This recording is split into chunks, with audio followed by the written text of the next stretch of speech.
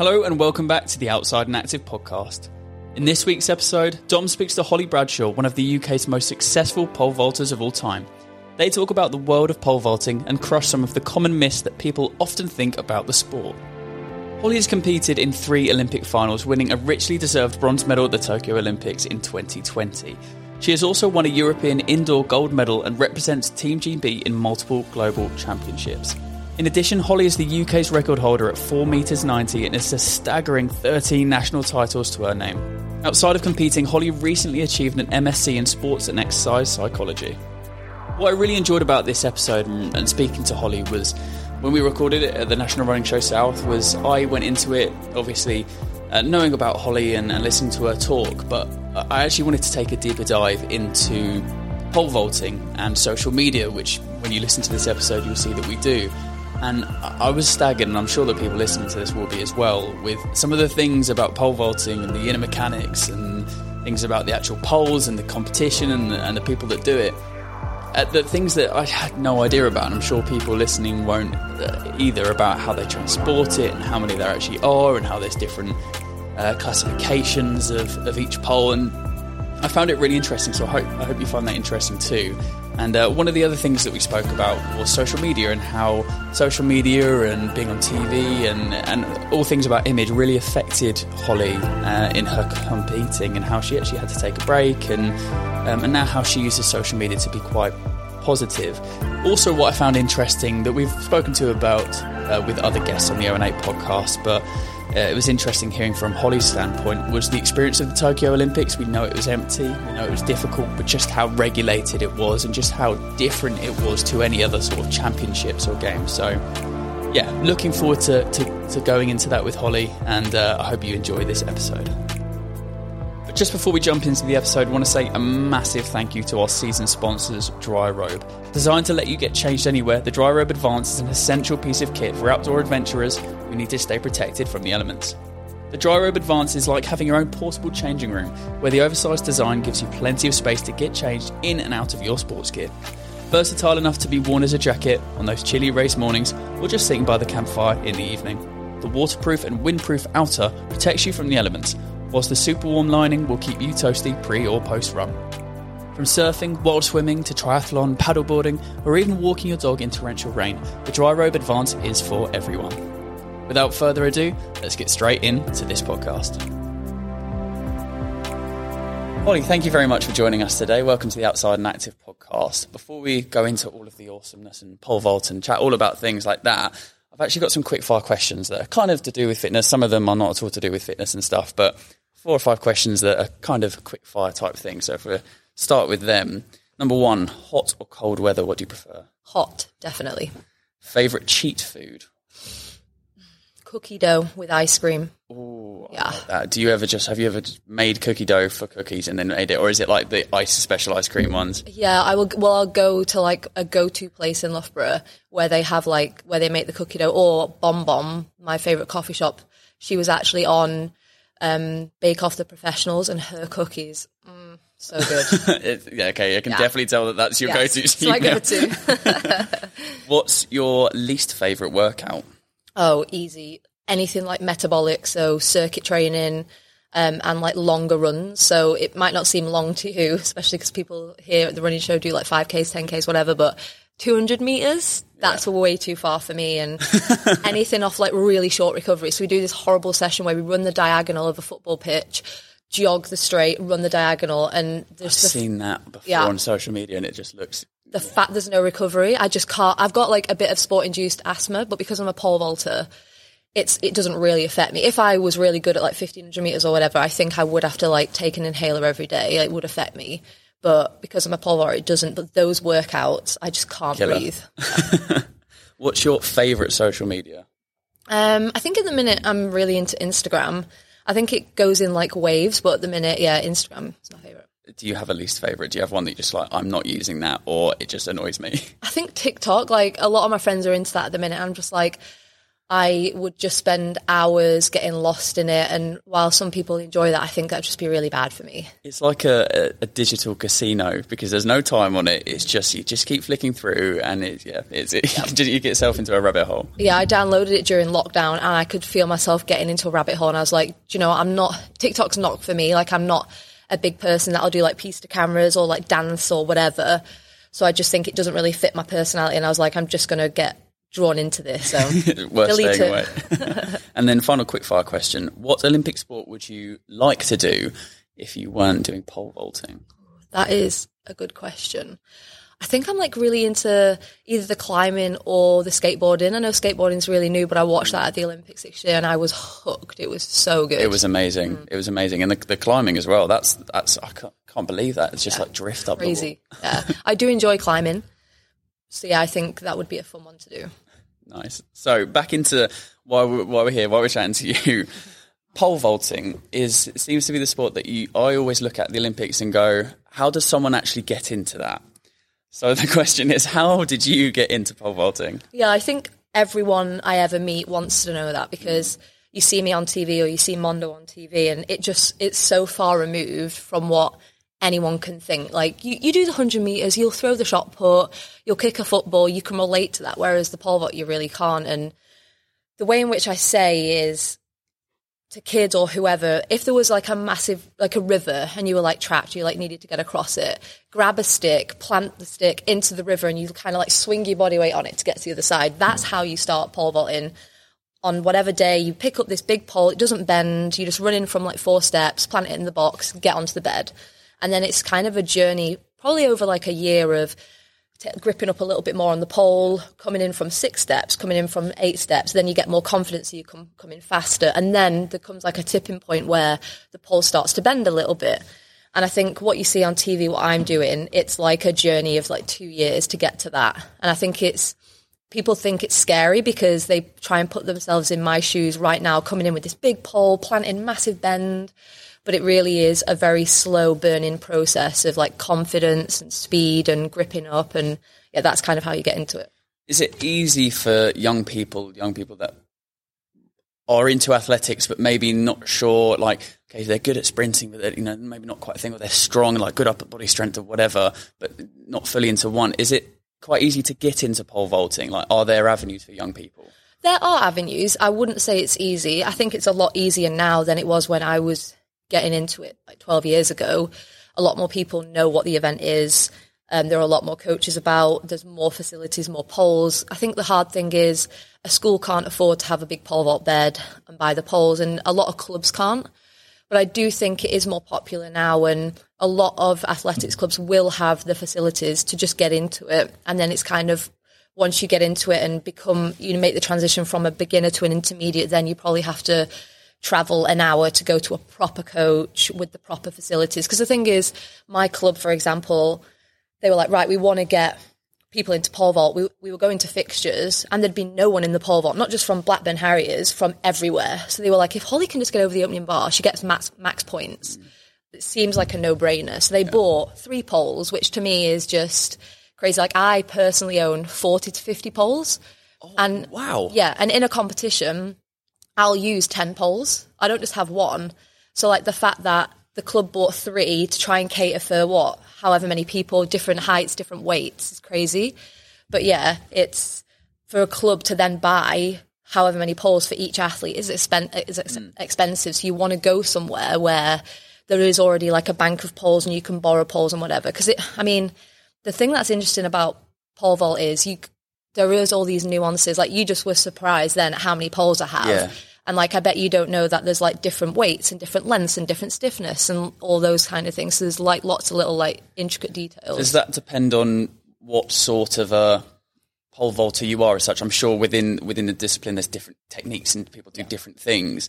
So is that based on that, or is it how you feel that day? And like, do you have loads because they break, or is it how you feel? Because I can relate it to, so for example, cricket players, batsmen, will have not just one bat, they'll have 7 or 8 different bats because it depends how it feels and it depends how, like, different things like that which people don't understand. Is it a similar sort of thing as that? Yeah, exactly. Like, if you put the top 10 girls in the world side by side, we're all using different lengths, different stiffnesses, because I weigh this, yet another girl is 10 kgs lighter than me, so she needs a smaller pole, and another girl loads the pole more, so she needs a stiffer pole versus another girl who jumps a slightly different way. And then personally, on any given day, if there's a really good tailwind, I'll need my bigger poles. If there's a headwind, I need my smaller poles. If I'm feeling really good, then I need slightly bigger poles. So there's all these different variables that play into what pole works on what given day. So you just have to, as a seasoned pro athlete now, I'll take 8 or 9 poles to a competition because I kind of know where I'm at, and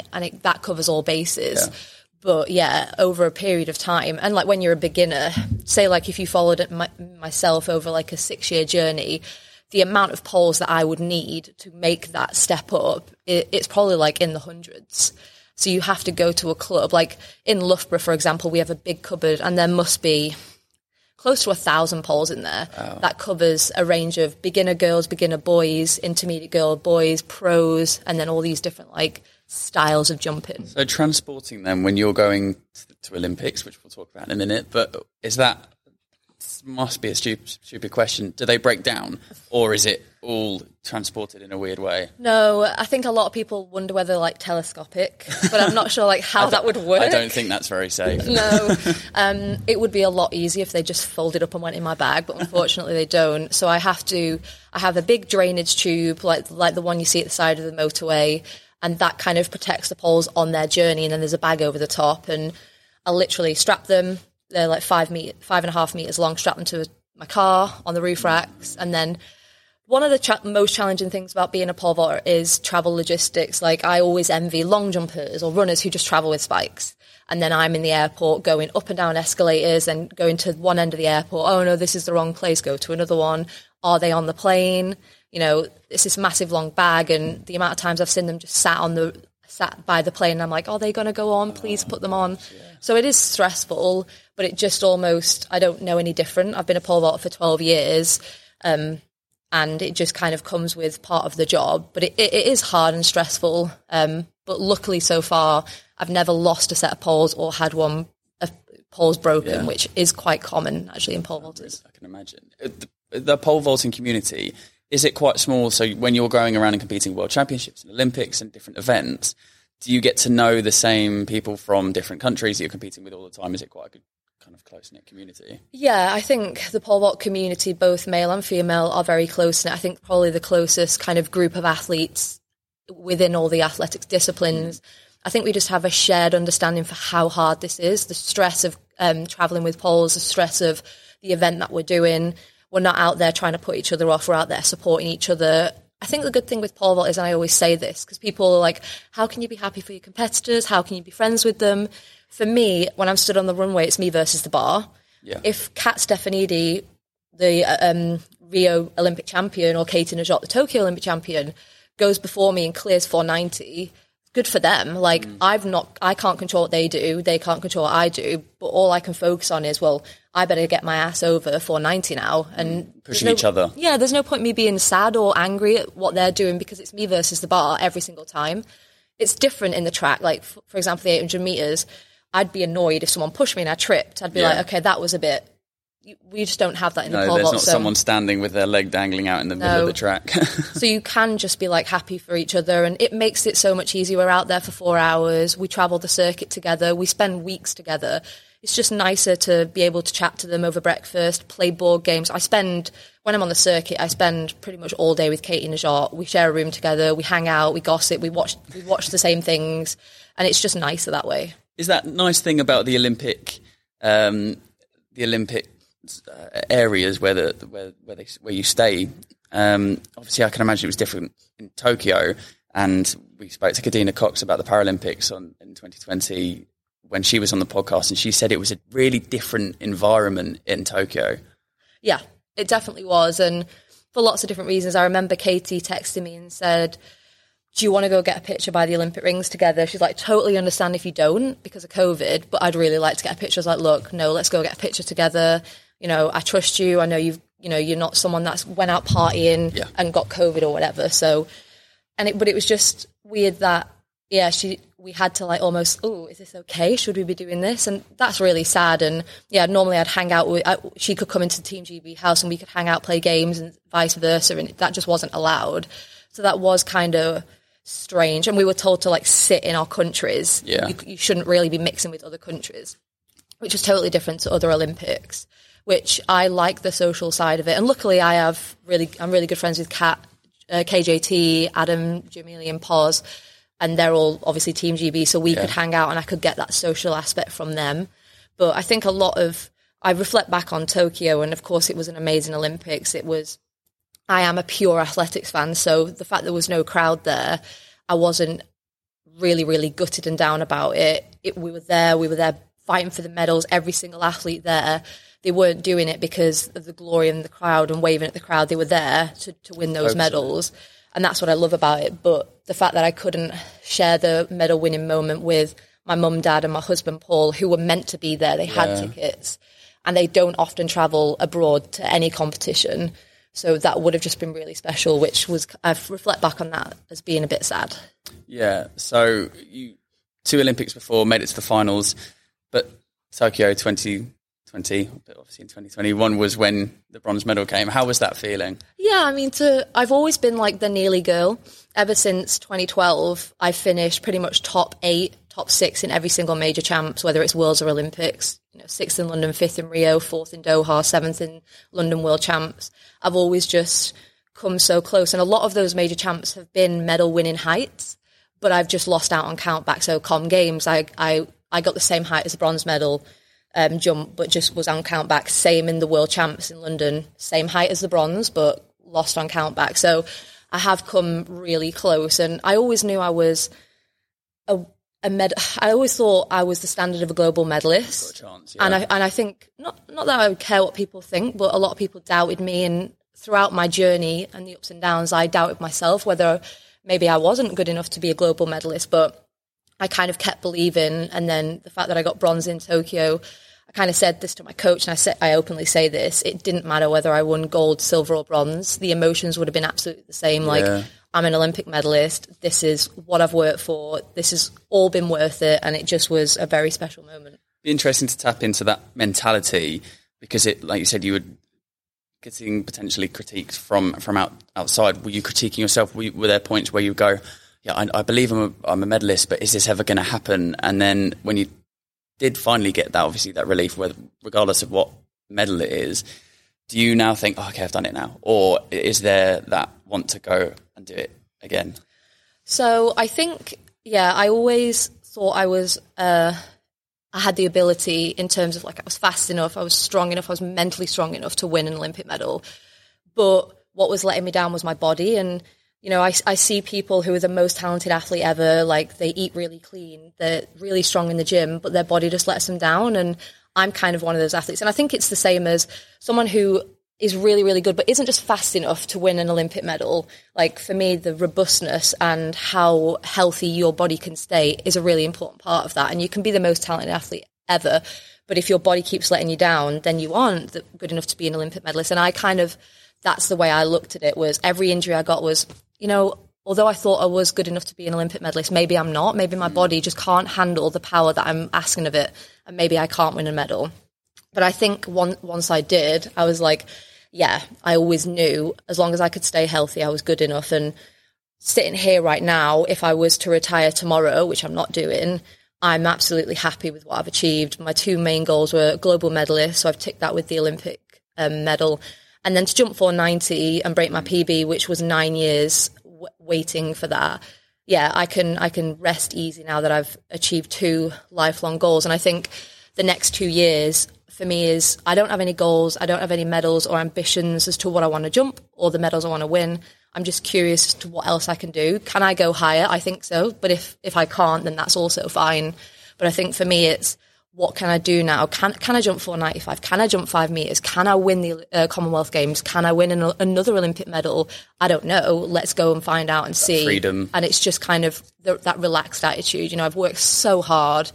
I've had to be so disciplined for so many years, so tunnel vision to win, to like achieve the goals that I did last year. I just want to be like and this isn't to say I'm being unprofessional, I'm going out drinking every night, eating KFC. I'm the same athlete, but I'm just more open-minded as to what I can do, which I think it's healthy for me, and I can just go and enjoy it now. Like you said, you've had a long time doing that full intensity, and you're still doing it to that certain degree, but almost that could work in your favour where you have a more relaxed. You say, there's no pressure on this. I can go out and try and see if I can push boundaries. So that could potentially work in the, not in the opposite way, but to better you. It's just a different way of doing it. Like, I think part of the reason why I've won the medal is because I'm so meticulous. No stone unturned approach. I go to bed at this time. If my friends are going out to the cinema, I say no because I want to win this medal. And now I'm like doing all those same things, but it's just, I'm like, oh, I kind of feel like if I could explain it, it's just like relief, like, oh, I've done it. I'm an Olympic medalist and no one can ever take that away from me. So now I can just like go into competitions and not have the weight of the world on my shoulders, like, oh, I need to do this. This needs to go right, because then the knock-on is I need to be ready for the Olympics. It's like, well, let's just see what happens and have fun with it. And I do think that kind of weightless attitude, it might work in my favour. And the thing is, you can't fake that. And I could have said 2 years ago, oh, I need to just be like weightless and I need to be relieved. But you can't fake that. And I still didn't have an Olympic medal back then, so I couldn't just be calm. Whereas now it's genuine. I can just be more relaxed, more like carefree, almost like the weight of the world off my shoulders. And that is genuine now. It must take for you and Olympic athletes that are striving for medals and striving to be their best.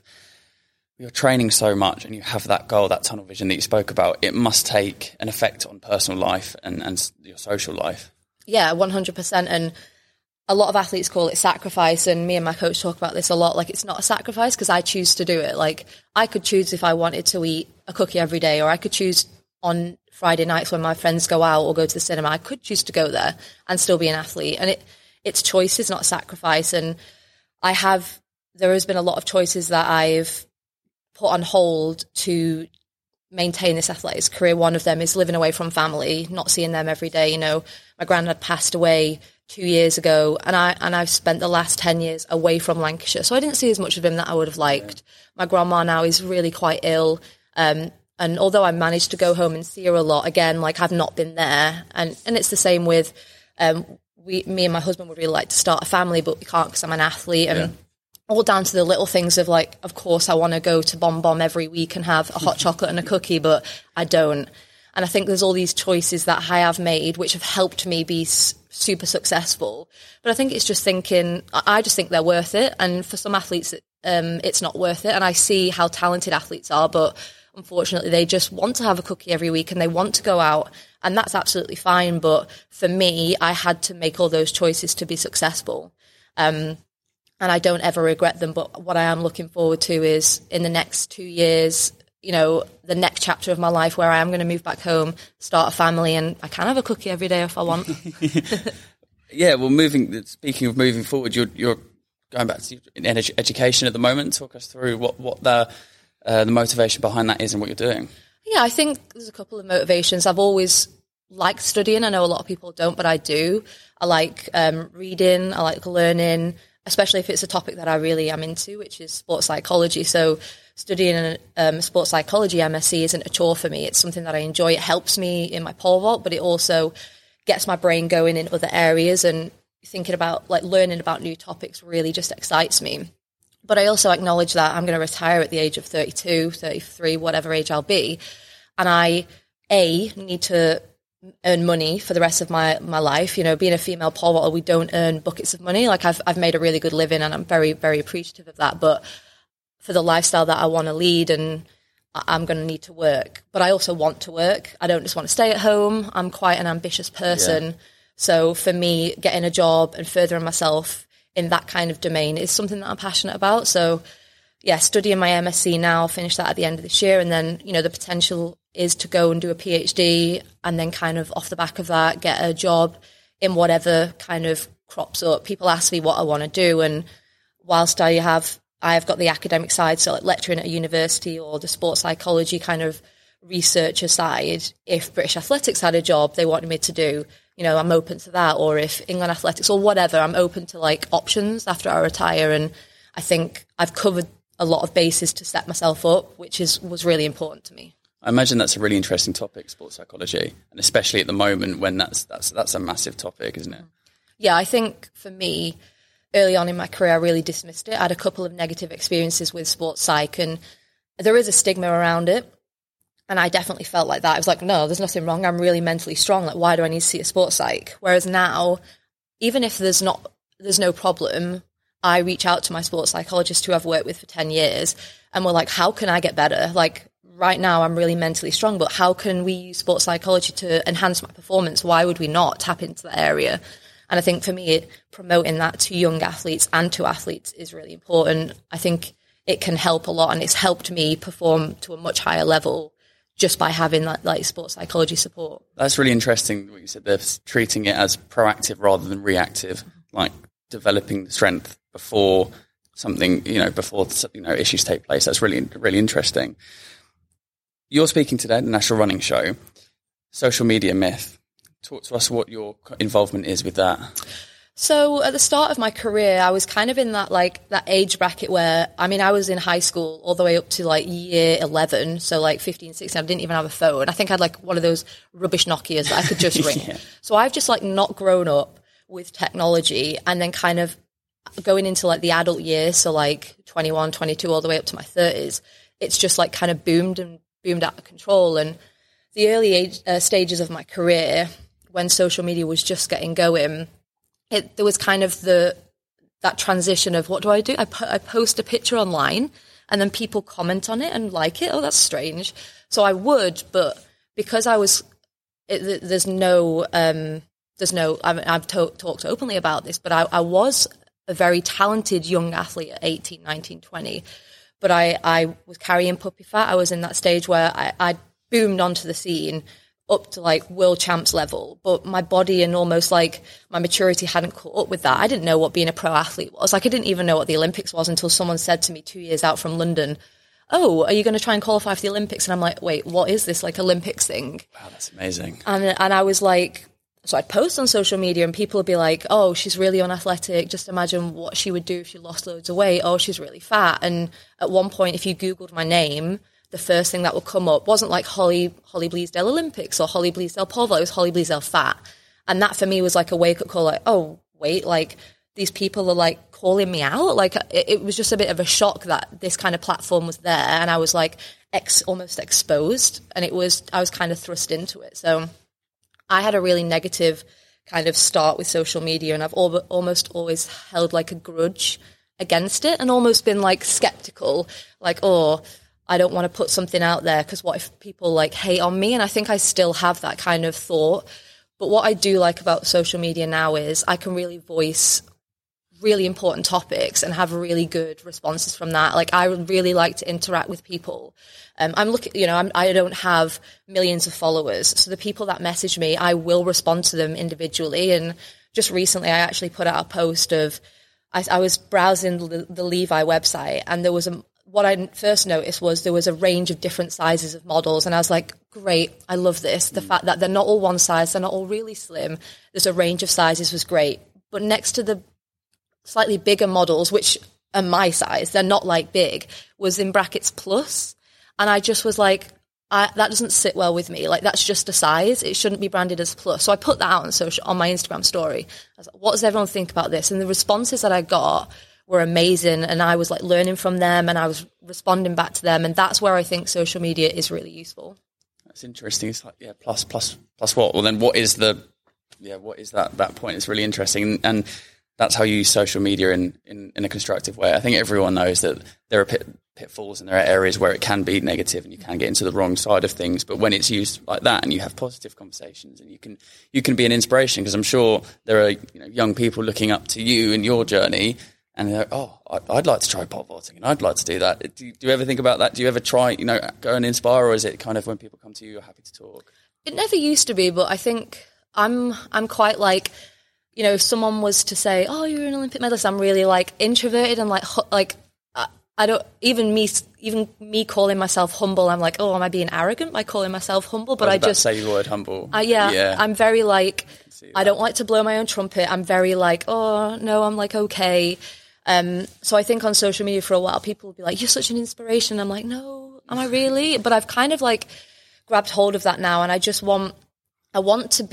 think I have this opportunity to be a realistic role model. Like, I'm not out there with a six pack. I'm not ripped. I'm just I want to be portrayed as like the girl next door, because that's really what I am. Like, I've worked hard to where I've got to. I wasn't born with like crazy genetics, which meant I just took to pole vault like that. I've worked hard, and I'm not the typical athlete shape.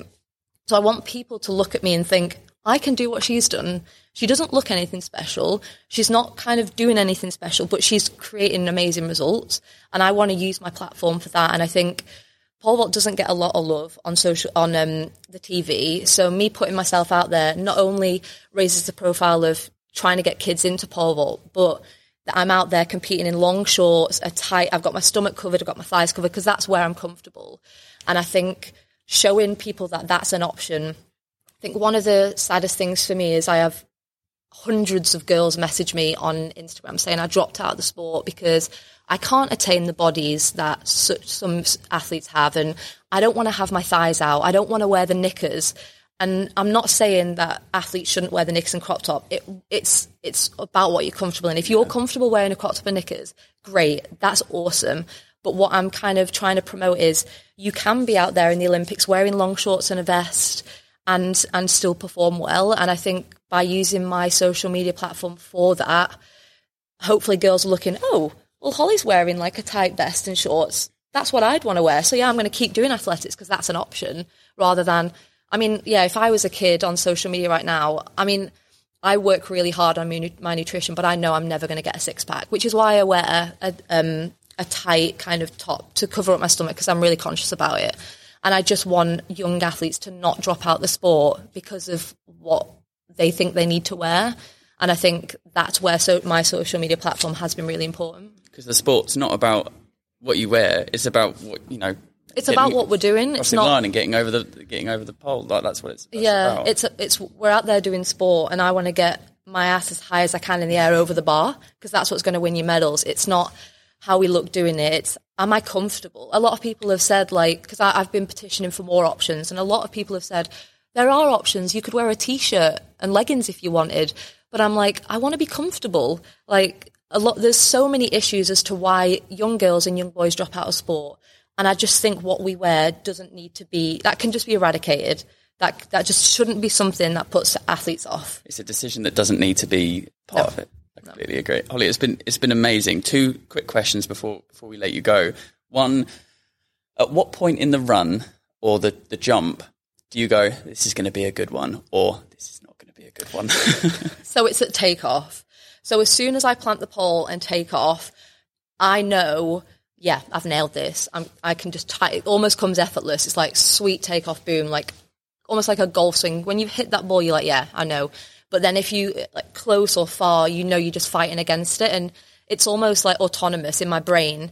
If it's gone really well, I don't have to think about anything. It just happens. Whereas if something hasn't gone well, my brain's like, okay, well, you need to do this with your arm to do this to get over the bar, and you need to do this with your hips. So it's kind of that moment at takeoff where you're like, yeah, I've nailed it, or you've not. You can see when you watch it on TV sometimes when they go, oh no, they've just pulled out.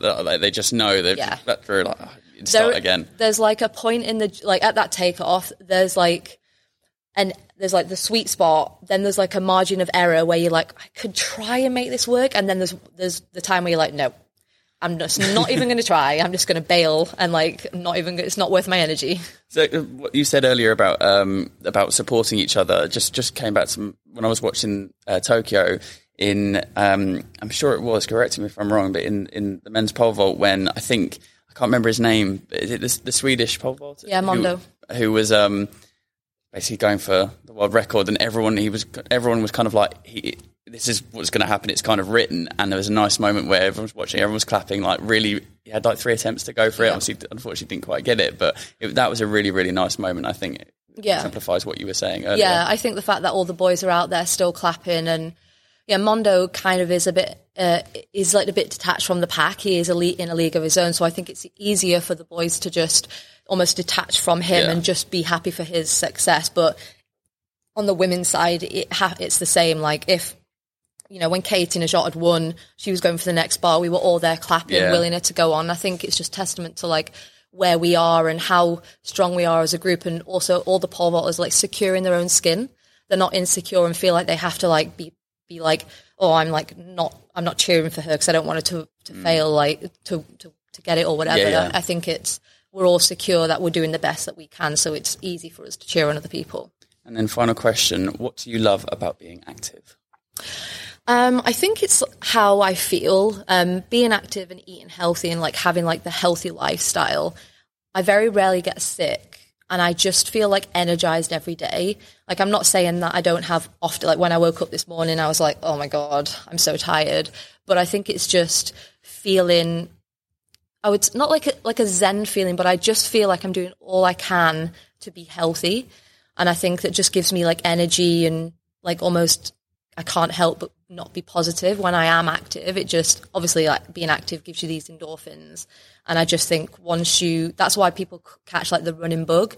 Like my mum did it. She'd never run in her life, started doing the couch to 5K, and she was addicted for like 18 months. And she just said she just felt so good about herself. And I think that's what is so great about being active. Amazing. It's been a pleasure. Thank you very much, Holly. Thank you for having me.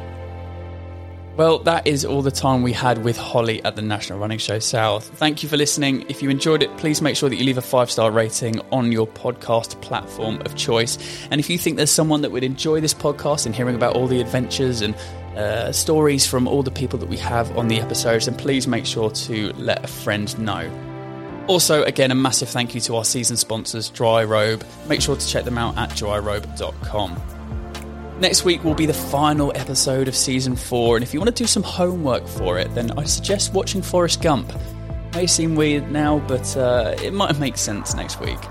Until next time, enjoy the outdoors.